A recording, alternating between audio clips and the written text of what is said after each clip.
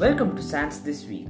This is the weekly podcast in which we talk about all the cool sciencey stuff which is going to give you a better understanding of the world.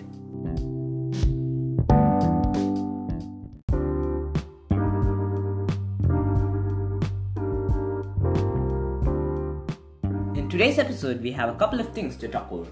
First in line, we have a very interesting thing that I read about last week. It was about common mammals like rodents, which surprisingly can breathe through their intestines. Rodents and pigs share with certain aquatic organisms the ability to use their intestines for respiration. The researchers demonstrated that the delivery of oxygen gas or oxygenated liquid through the rectum provided vital rescue to two mammalian models of respiratory failure. Artificial respiratory support plays a vital role in the clinical management of respiratory failure due to severe illnesses such as pneumonia or acute respiratory distress syndrome. Although the side effects and safety need to be thoroughly evaluated in humans, our approach may offer a completely new way to support critically ill patients with respiratory failure. Several aquatic organisms have evolved unique intestinal breathing mechanisms to survive under low oxygen conditions using organs other than lungs or gills.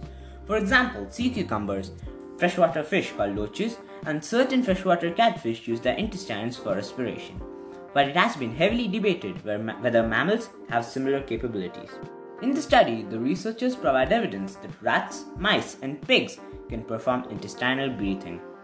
First, they designed an intestinal gas ventilation system to administer pure oxygen through the rectum of mice.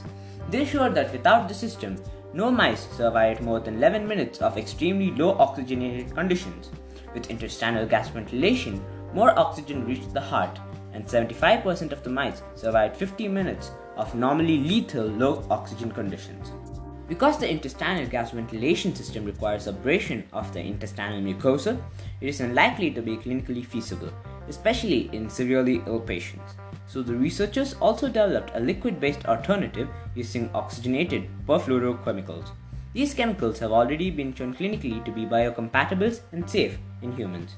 The intestinal liquid ventilation system provided therapeutic benefits to rodents and pigs exposed to non-lethal low oxygen conditions. Mice receiving intestinal ventilation could walk further in a 10% oxygen chamber, and more oxygen reached their heart compared to mice that did not receive intestinal ventilation. Similar results were evident in pigs. Intestinal liquid ventilation reversed skin pallor, coldness, and increased their levels of oxygenation without producing obvious side effects. Taken together, these results show that this strategy is effective in providing oxygen that reaches circulation and alleviates respiratory failure symptoms in two mammalian model systems. With support from the Japan Agency for Medical Research and Development to combat the coronavirus disease 2019, commonly known as COVID-19 pandemic, the researchers plan to expand their preclinical studies and pursue regulatory steps to accelerate the path to clinical translation. The recent SARS-CoV-2 pandemic is overwhelming the clinical need for ventilators and artificial lungs, resulting in a critical shortage of available devices and endangering the patients' lives worldwide. The level of arterial oxygenated provided by the ventilation system, if scaled for human application, is likely sufficient to treat patients with severe respiratory failure, potentially providing life-saving oxygenation.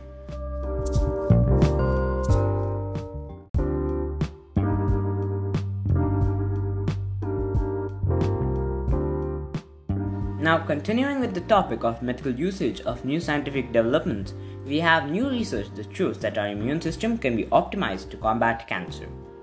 A groundbreaking study led by engineering and medical researchers at the University of Minnesota Twin Cities shows how engineered immune cells used in new cancer therapies can overcome physical barriers to allow a patient's own immune system to fight tumors. The research could improve cancer therapies in the future for millions of people worldwide.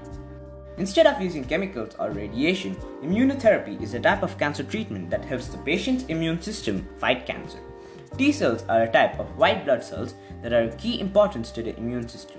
Cytotoxic T cells are like soldiers who search out and destroy the targeted invader cells. While there has been success in using immunotherapy for some types of cancer in the blood or blood-producing organs, a T cell's job is much more difficult in solid tumors. The tumor is sort of like an obstacle course. These T cells can get into tumors, but they just can't move around well, and they can't just go where they need to go before they run out of gas and are exhausted. In this first of its kind study, the researchers are working to engineer the T cells and develop engineering design criteria to mechanically optimize the cells or make them more fit to overcome the barriers. If these immune cells can recognize and get to the cancer cells, they can destroy the tumor. In a fibrous mass of a tumor, the stiffness of the tumor causes immune cells to slow down about twofold, almost like they're running in quicksand. This study is their first publication where they had identified some structural and signaling elements where they can tune these T cells to make them more effective cancer fighters. To engineer cytotoxic T cells, the authors used advanced gene editing technologies to change the DNA of the T cells so that they are better able to overcome the tumor's barriers. The ultimate goal is to slow down the cancer cells and speed up the engineered immune cells. The researchers are working to create cells that are good at overcoming different types of barriers.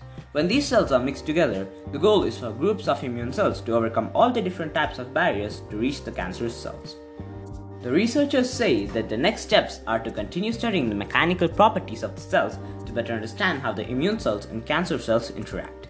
The researchers are currently studying engineered immune cells in rodents and in the future are planning clinical trials in humans. While initial research has been focused on pancreatic cancer, the researchers said the techniques they are developing could be used on many types of cancers.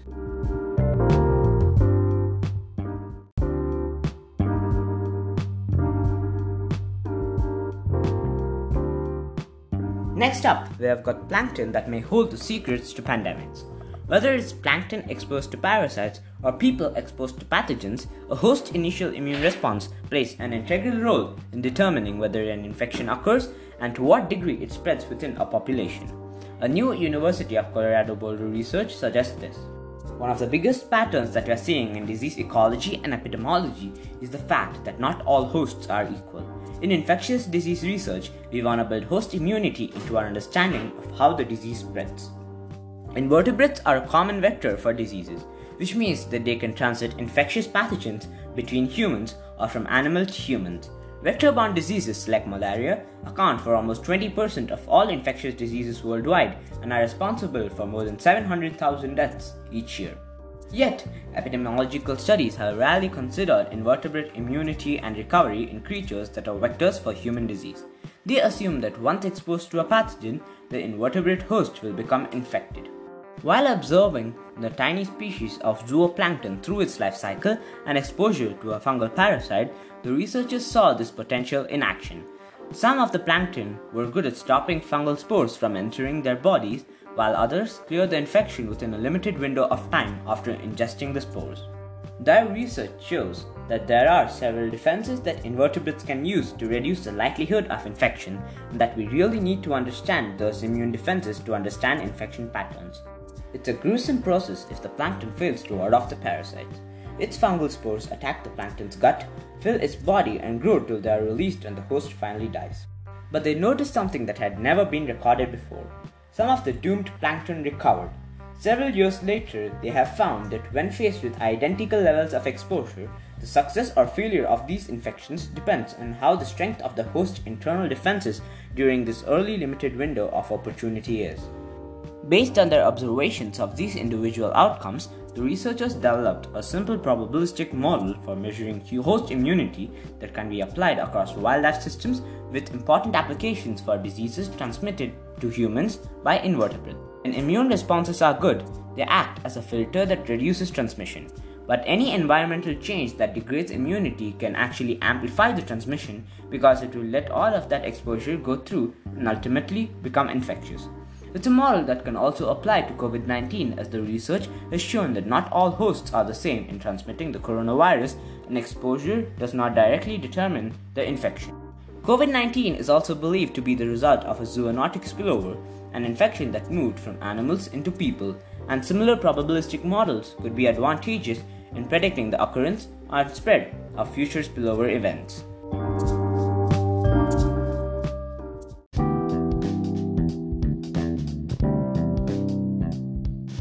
Thank you for listening to Science This Week. Please subscribe on whichever platform you're listening on so that you may know when we upload the next episode. And tune in next time for more science.